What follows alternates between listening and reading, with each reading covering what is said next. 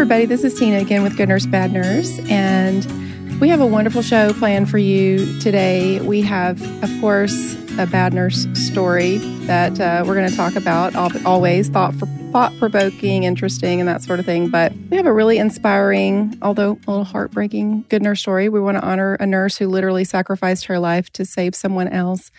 And then we're going to end the show with our new satire news segment that we started, which I think is a lot of fun. It's satire, so please remember that it is supposed to be a funny article. Just keep that in mind.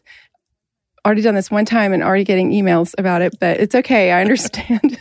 I understand it's sometimes hard to catch on to something, when it's not real obvious that it's supposed to be funny, but just keep in mind it is supposed to be funny, but it is supposed to also incite some serious conversation afterwards about the topic. So we'll definitely do that.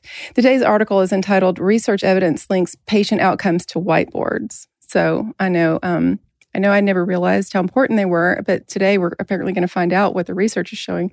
So stick around for that. The conversation should be quite interesting. And now I want to introduce this week's guest host today. We have Dan Weberg, a registered nurse and head of clinical innovation from Trusted Health, the nurse travel agency. Welcome, Dan. So glad to have you back. Hey, Tina. I'm excited to dive into another story, and I love the satire piece. I was looking at that and thinking whiteboards are the number one topic on Instagram memes for nurses, and so it'll be fun to chat about that. I know. I'm excited about it too. So I guess we can... First of all, though, I did want to announce we do have a special guest coming up here in a couple of weeks. We're getting ready to hit 1 million downloads.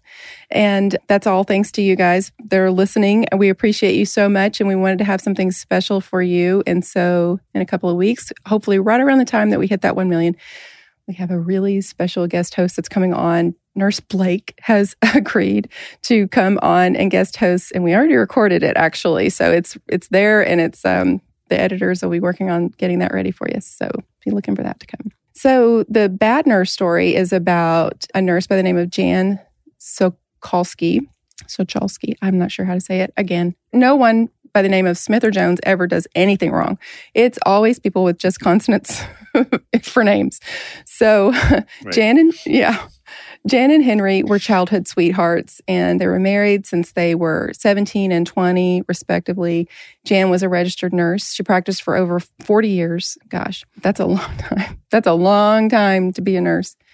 Henry was a police officer in Trenton, New Jersey for 25 years, and then retired in 2003. They moved down to Palm Coast, Florida. Does that not just sound like the American, like very typical American, like nurse, police officer, retired, moved to Florida?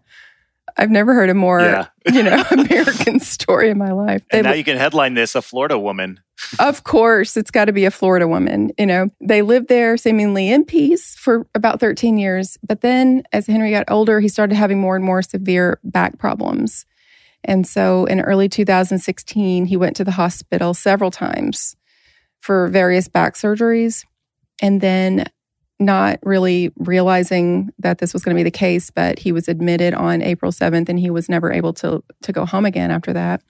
I don't know about you, Dan, but I've taken care of a lot of patients who just went into the hospital for just elective surgeries and surgeries that should have probably just been routine and in and out in a couple of days, and then something just, whether it was infection or just something just went wrong, and they did not leave the hospital. And it's always so incredibly sad, because I don't know. It just, there's something about just not expecting that and just not having that expectation. And then it all just kind of going downhill. Yeah, no one expects that when you go in for a seemingly routine thing to have a complication. And it seems to happen, in my opinion, more often with back surgery too. That's one that as soon as you cut into the back, there's all kinds of other things that happen. Mm-hmm. And I don't know, I don't have a lot of success stories in my career around back related injuries and surgery. It's one of those tough ones with lots of complications. I have to say the same thing. I think that I've seen so many people who have had back surgeries that just, if like at the very best, just they were the same. The pain is still there. The discomfort, the inability to walk comfortably is, all of that is still there after the surgery. And so they went through all that risk for nothing. And then, of course, there's all kinds of complications where they could actually be worse or, like infections and that sort of thing. So, it's just terrible. And so while recovering, Jan started acting strangely, her husband. Medical staff asked her repeatedly not to administer medications, particularly pain medications, to her husband. And this is something that sometimes people do bring their own medicines. And if you have a family member in there, we don't ever want to, we always want to advocate for patients to have their family at the bedside. It's been proven that outcomes are better for patients to have family at the bedside. They can almost be a second set of eyes and ears for the nurse. And they can tell you when things are not going well, or if they've had a mental status change, sometimes that maybe the nurse wouldn't recognize. And so I would never say that it's not a good thing to have them there, but there is a risk that could do something like this where, they're giving medicine, they maybe even well-intentioned, like, oh, they're really hurting and the doctor doesn't want to give it. I just have this pain medicine and they just give it to them. And it's dangerous. And I don't think they realize it all the time, how dangerous that is. So they became especially... Well, intuitively, you think you have a nurse at the bedside, right? You have another nurse at the bedside and you're like, hey, great, she can help. Like she can, she can keep an eye on him. Mm-hmm. She knows what's going on. Maybe this is going to be easy for me, but didn't turn out that way, it doesn't seem like. Yeah, it just seemed like her opinion about what should have been done for him was just not jibing with what the medical professionals that were actually taking care of him. And it's as a medical professional myself who sometimes has to be, at the bedside with some of my family, you have to be the family member. You're not the nurse, you're not the, whatever your profession is, you're not in that role. So they're in the hospital and you can advocate for them as a family member, but you're not their nurse. So you can't be giving them medicine. You can't be overriding what the people that are taking care of them are doing. You just can't. I mean, that's dangerous.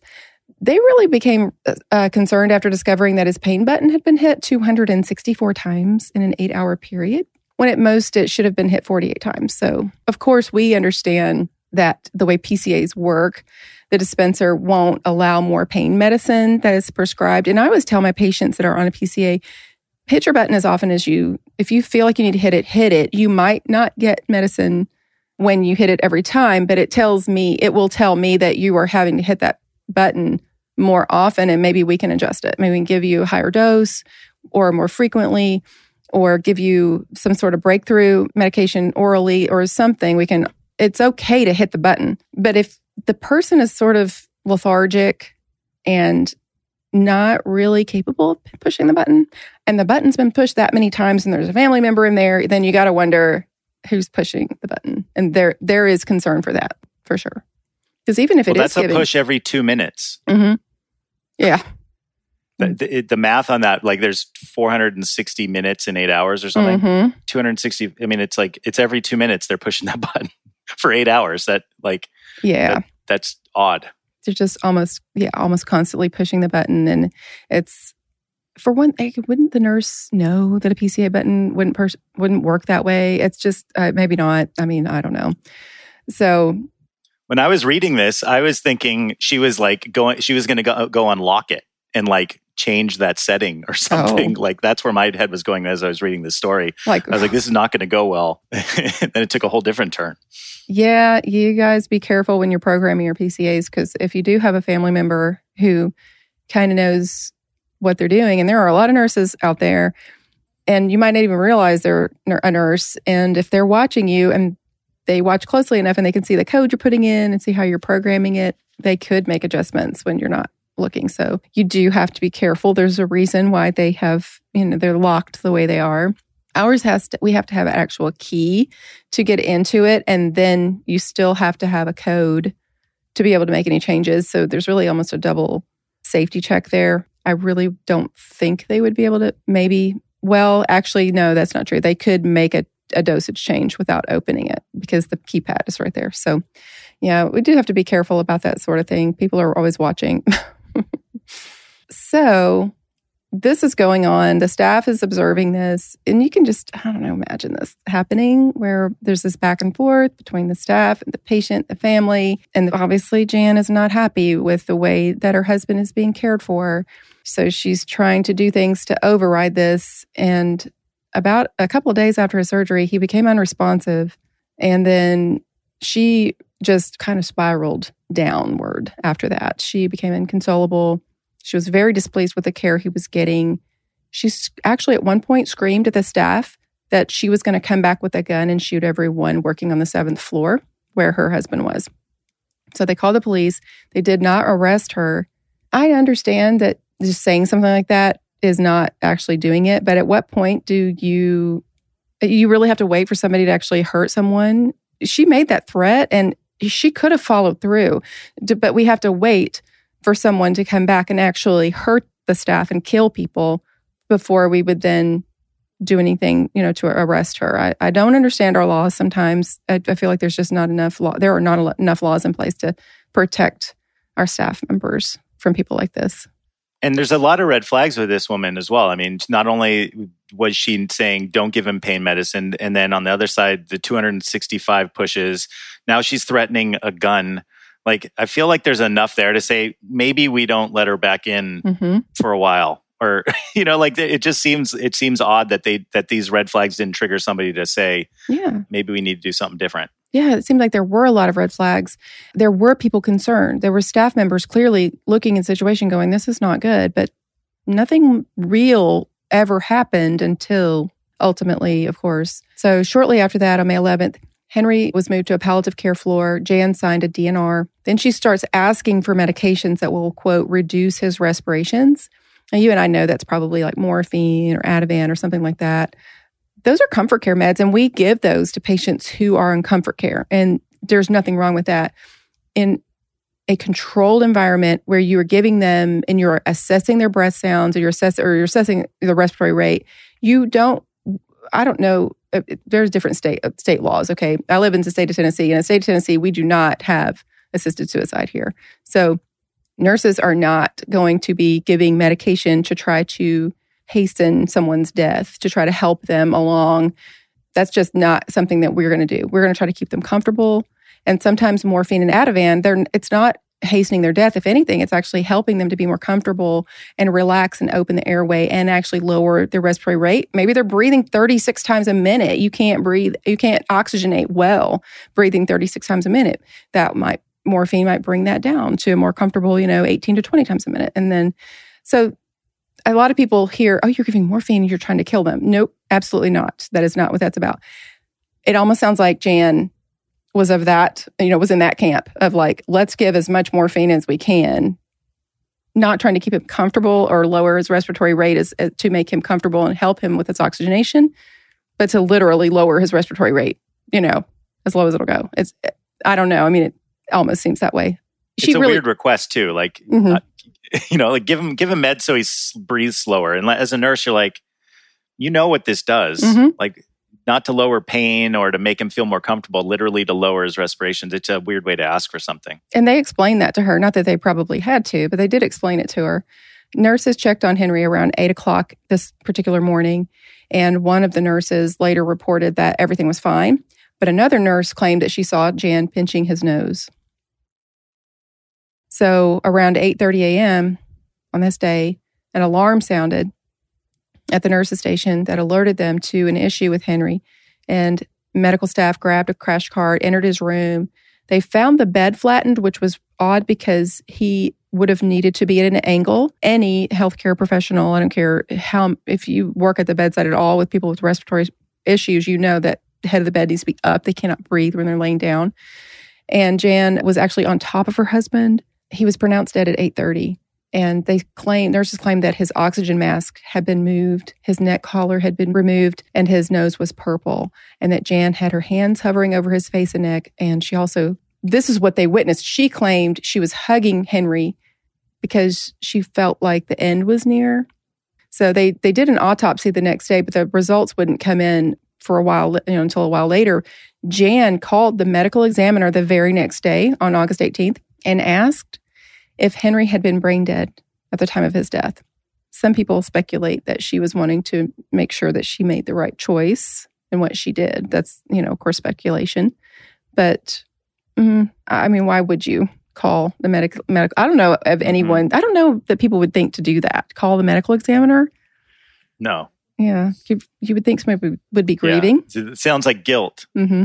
Yeah, it seems like guilt was coming into play there. Yeah, exactly. So police questioned her after he died. She said she would never suffocate her husband. They did determine that Henry's death was a homicide by asphyxiation. His obituary was printed May 22nd, and it read, and it still reads, that he died surrounded by his loving family at a Florida Memorial Hospital, and also that he is survived by his wife of 44 years, and that they were childhood sweethearts. I don't know. It's kind of hard not to interject your own opinion in this, but it's just it's very strange. Maybe he would want it that way. Who knows? It sounds like they did have a loving marriage for a long time, and then something obviously went really wrong toward the end. And it's really hard to speculate what that was and what her intentions were. Yeah, I mean, on the other end, I'm thinking, well, maybe this was the conversation they had at some point in their life, where it was like, if I'm in this way, end it. But who knows? It's hard. There's just so many odd facts that pop in here that the whole approach was weird. It's hard to go to the positive side. That's true. It's very true. So she was arrested and she was charged with second-degree murder. Initially, she was held without bond, but then later it was changed to $250,000, and she posted bond in September. She was set to appear back in court July 10th of that year, 2017. And Prudential, incidentally, took Jan and her daughter to court over his death benefit payout. But before she could make it to trial, they actually found her in May of 2017 after police performed a wellness check at her daughter's request and found her slumped over in a chair. It appeared she died of natural causes. So she just passed away on her own. I guess you've probably heard of this, but older couples, they've been together forever. They were, were high school sweethearts, been together since they were both in their, teens. And one passes away, and then very shortly after, really inexplicably, the other one just dies. And it sort of sounds like that's what happened here. She was only 61, though. I mean, that's not that, that's not. Yeah, that's old. True. But it did say natural causes. So, because when I first read the story, I was just thinking, oh, did she do something, to end her own life? But you would think it would say that. But it just said, appeared she died of natural causes. Yeah, you're right. 61. The older I get, the older old gets. So, yeah, that's not old. Right. You're like, no, that's not that far off. She's just a young whippersnapper. That's right. She had 40 more years of nursing in her. Exactly. So as far as we know, there were no disciplinary actions noted against her on the Florida Nurse Registry. She's just listed as deceased as far as her license is concerned. Police are, and I guess that's fair. Maybe there was not an opportunity for a disciplinary hearing to happen. She didn't have a chance to really necessarily defend her actions or defend herself before a board with a board of nursing or in a court of law. So she's gone now. I don't know that matters that much. Police are still unclear if her actions were intentional or if they were just the actions of a woman who wanted to end her husband's suffering. And like you said, if they had some sort of a deal where, he just said, do not let me lay there and suffer for weeks and weeks or months and months on end. I do not want to be that way. And she just did what she had to do. I don't know. The medical staff at the hospital believed their actions were malicious. But, it's probably something we're never going to know. Yeah. The ways she interacted with the staff in the hospital seemed to push people's bias probably towards the malicious side of things. Yeah, I like the way you put that. Odd. Because when you have a family member who's clearly upset as she was, she may have loved her husband. She may have been grieving. People start to grieve before their loved one passes away when they know that the end is near. So she was grieving. She was suffering.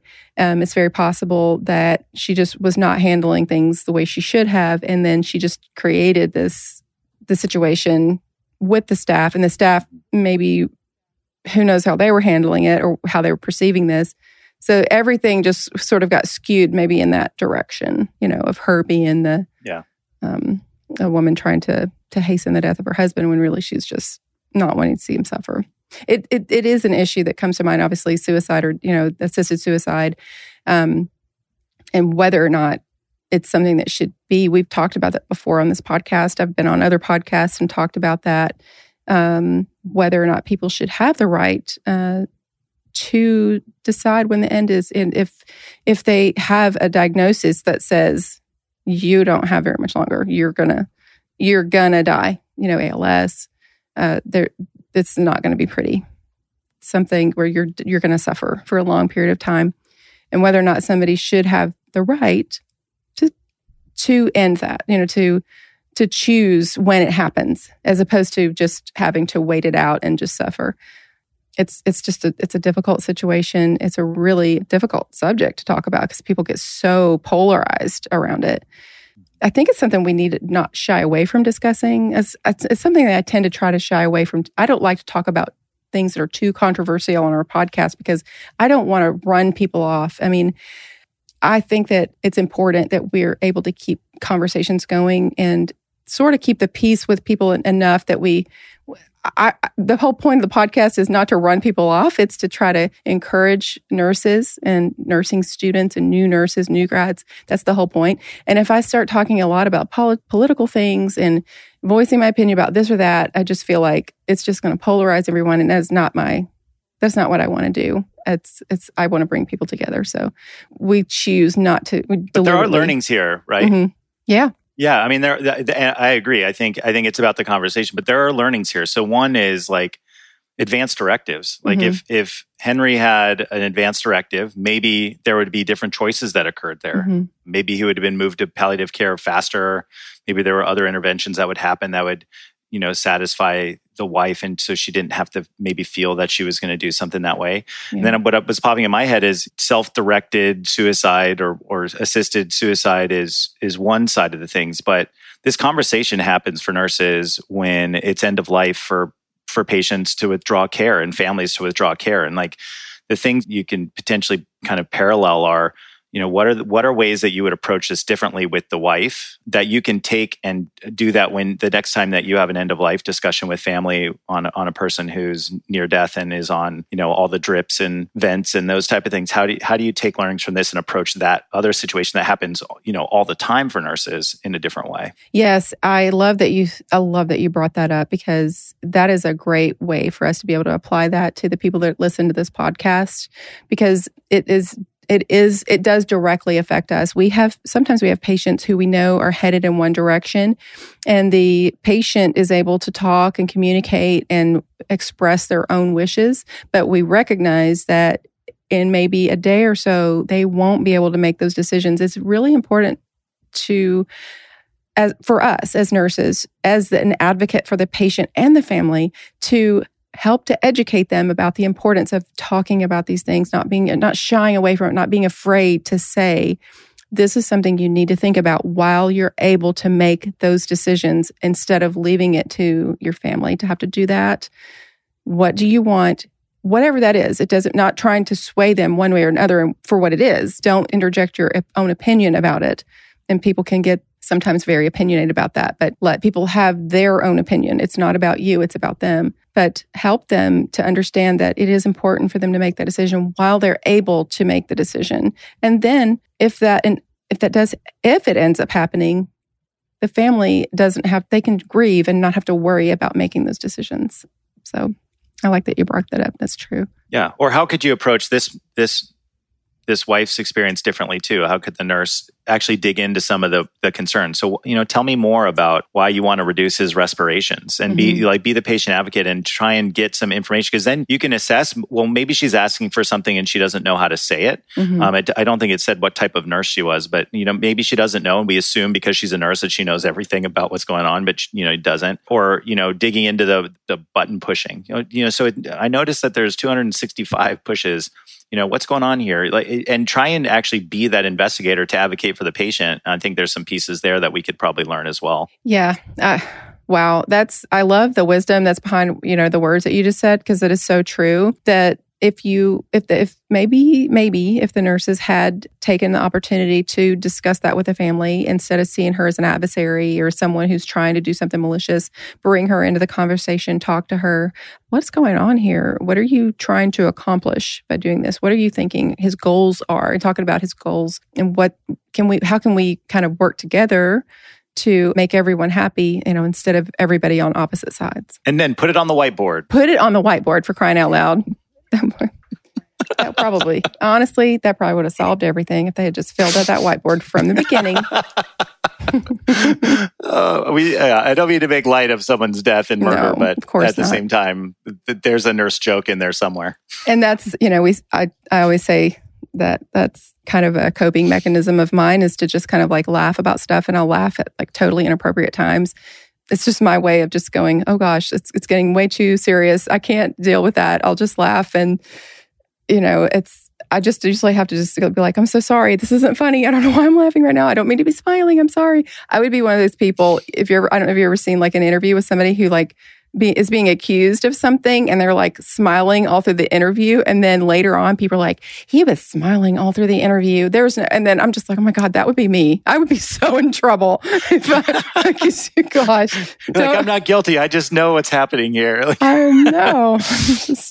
Whoops. Yeah, I'm done for. I'm done for. If there's ever any suspicion of anything I've ever done, they're going to look at all my search history and see all of the stupid searches that I do trying to find stories. And then my facial expressions are going to just completely I'm crucified. I'm done. So. They'd be like, Tina, it looks like every single week you look up nurses that have done something really bad. I know. What are you up to? Well, I guess that brings us to our good nurse story. The good nurse story is not necessarily going to be something that is all happy and sunshine and roses, because it is going to be about a nurse who sometimes made a sacrifice. And so it's going to maybe be somewhat sad, but I want to highlight these people. So I say that because it is a sad story, what happened to this nurse, but I want to tell her story. I think she deserves to have her story told. This is a story from CNN. There was a home health nurse in Louisiana.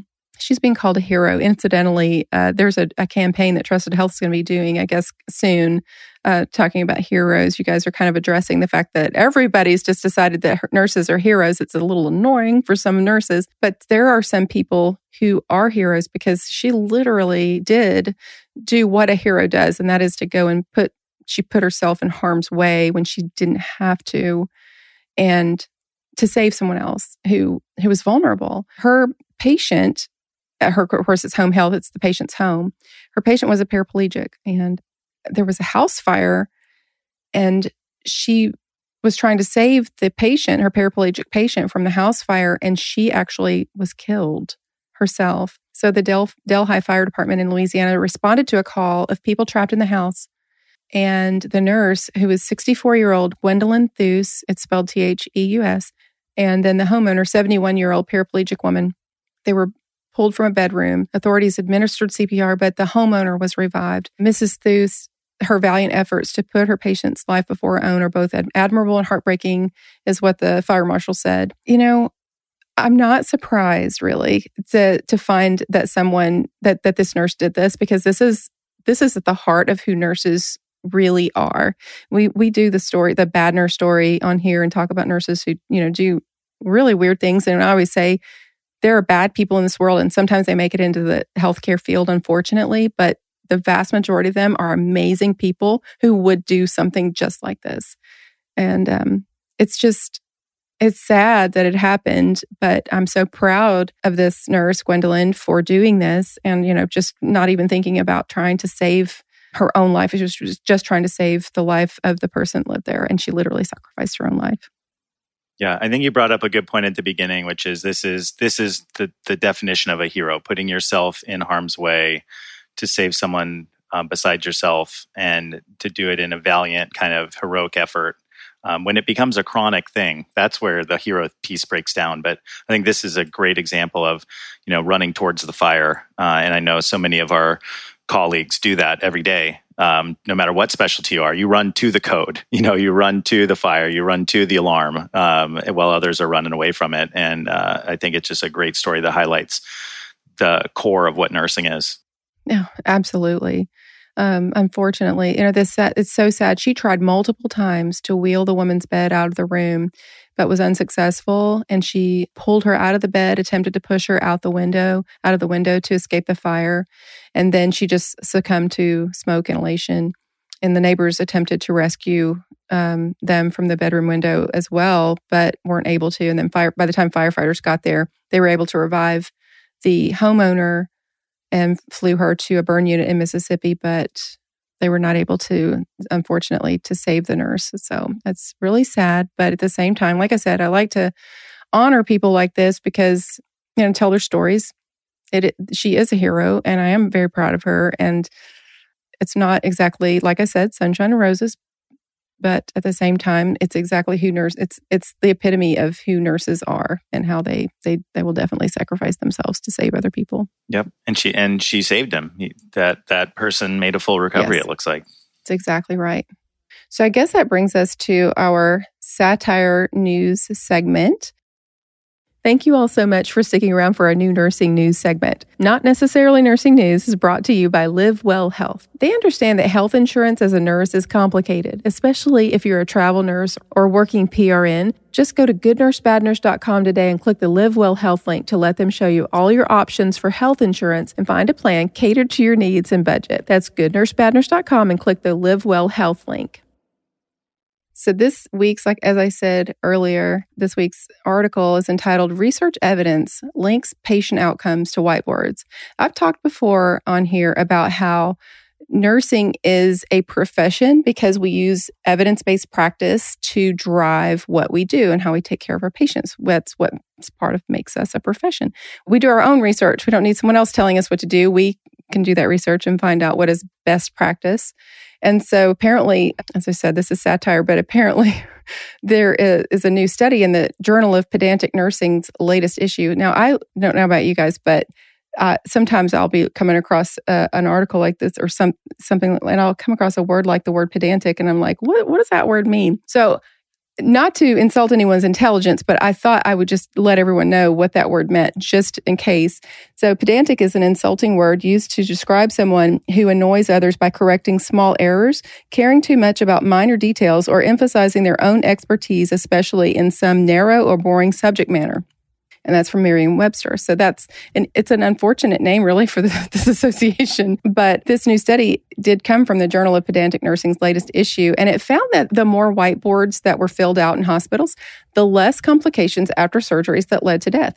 This study also found that the utilization of whiteboards was linked with nurses being more likely to follow through on essential interventions and stay focused on the most relevant and meaningful tasks. Nurse Wendy Academia, PhD, MSN, BSN, RN, JASS of the National University School of Trivial Nursing reported findings from a study that surveyed staff nurses and analyzed outcomes for patients between the ages of 85 and 90. Well, that's a pretty narrow age range there, who underwent general surgical procedures. The researchers reported that of the 350 patient surveys, 99.9% experienced a major complication and 50% died within 30 days of admission. Gosh. That's not good outcomes at all, is it? Wow. I love everything about this. I really hope they found a way, though, to separate all the data. The researchers found that after adjusting for insignificant characteristics such as nurse-to-patient ratios, support staff, functioning equipment, et cetera. Oh, good. I'm glad they got all that insignificant stuff out of the way. Blank whiteboards were associated with an astronomical increase in the likelihood of dying within 30 days. For example, a fully filled out whiteboard, complete with NANDA nursing diagnoses, was shown to have a 1% mortality rate. And they're pretty sure that 1% was from a nurse who was drinking water at the nurse's station. The study also showed the incidence of nurses writing the correct date on the whiteboard each morning as is directly correlated to their patients knowing the correct day. Oh, man. This is so great. The data I'm going to write a whole book like this. I know. The data doesn't lie. So this Dr. Academia, she is so intelligent. Can you just feel it? I'm so thankful to have her in this position, just leading the rest of us. The data doesn't lie. There is just no denying that the higher percentage of the whiteboard that is filled out, the better the chance of our patients knowing what day it is, Dr. Academia pleaded. A male nurse from Kalamazoo, Michigan, spoke to the importance of updating the whiteboard each shift.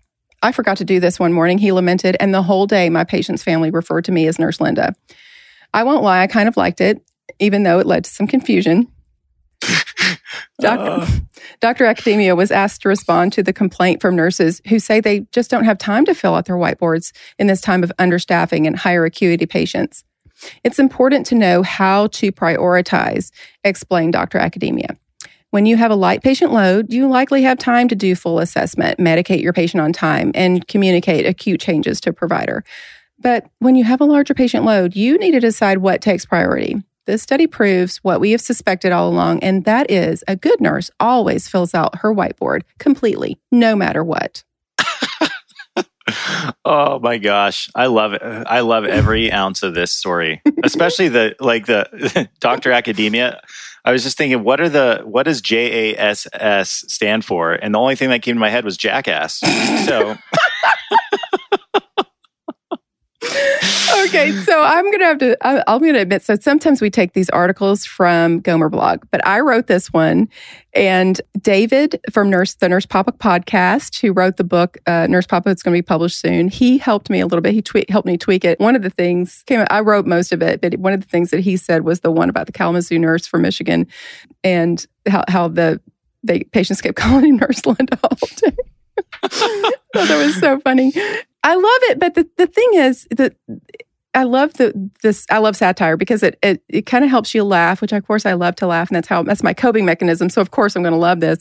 It helps me to sort of laugh at something that frustrates me to no end, and that is the fact that administration will focus on something that is so silly, like whiteboards, drinks at the nurse's station, that sort of thing, when there are so many more issues like nurse to patient ratios that need to be addressed. I mean, to me, if your nurse to patient ratios are what they're supposed to be, and you have functioning equipment, and all of the things are there the way they're supposed to be, then that's the time to then focus on whiteboards. And, I could see why they're helpful. There's no doubt about it. I mean, I try to put my name on there and the date and that sort of thing. I do try to, it's not my number one priority, because especially if I have 3 patients in an ICU, I'm just doing the best I can to try to get those more important things done.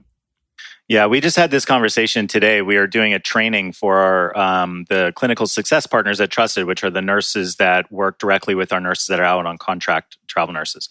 And we were doing a training with a past board president, Arizona State Board of Nursing president, and a past hospital administrator executive to talk about exactly this kind of stuff. And one of the questions that came up was, hey, we have nurses call us and say, hey, the patient acuity is too high, I can't do it, or they're floating me to a unit where I don't feel comfortable. And we asked the 2 facilitators for advice, and they said, number one, you can refuse the patient, or you can refuse that assignment, but that's not always that's not always possible. That's not always the best way to go.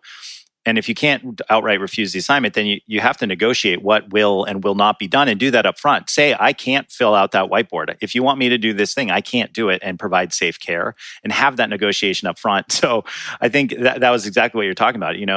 I think we get hit on these tasks, these things that we think need to get done, these easy to check boxes of the whiteboard or the whatever 4-hour vitals or whatever it is.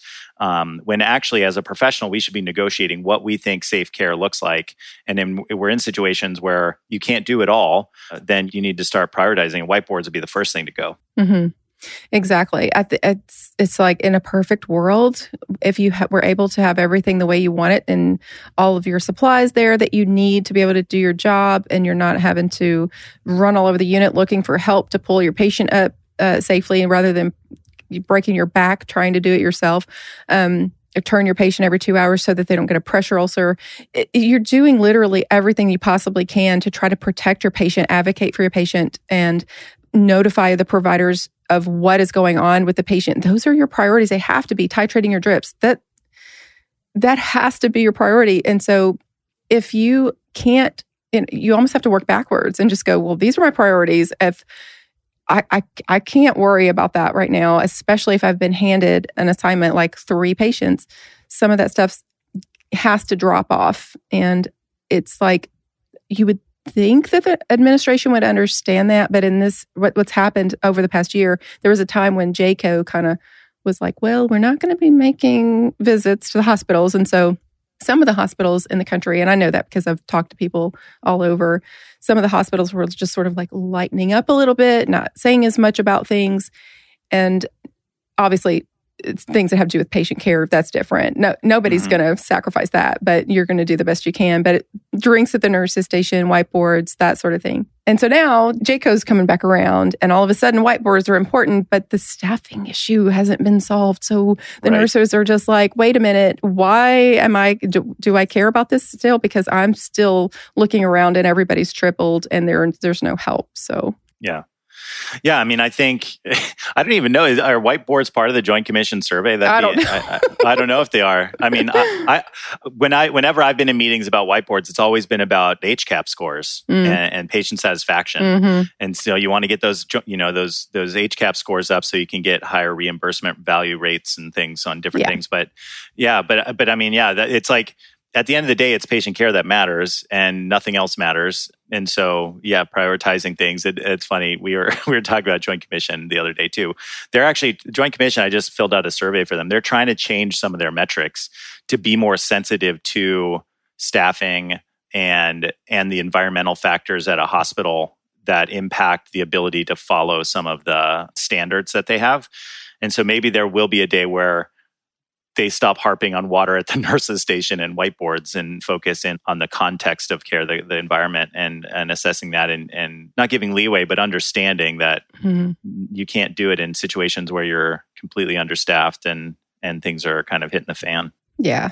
Water at the nurse's station is something I'm going to probably be addressing more. I am going to be addressing more in the future because that is the biggest pet peeve of mine. It is so ridiculous. It's an OSHA issue. It's supposed to be about protecting the employee, which is crazy because instead of protecting the employee from maybe E. coli getting into your water because someone who nobody's going to do this, but someone could possibly put urine specimen on the same counter where you set your water. It's just so ridiculous that they are using the same rules that they apply to people working around hazardous chemicals. And so that's going to probably be a soapbox for the future that I'm going to definitely get on and harp on because it's a safety issue for the employee to not have water at the nurse's station because our own health and kidney stones and all kinds of reasons. So, and meanwhile, the patient, is eating hospital meals next to their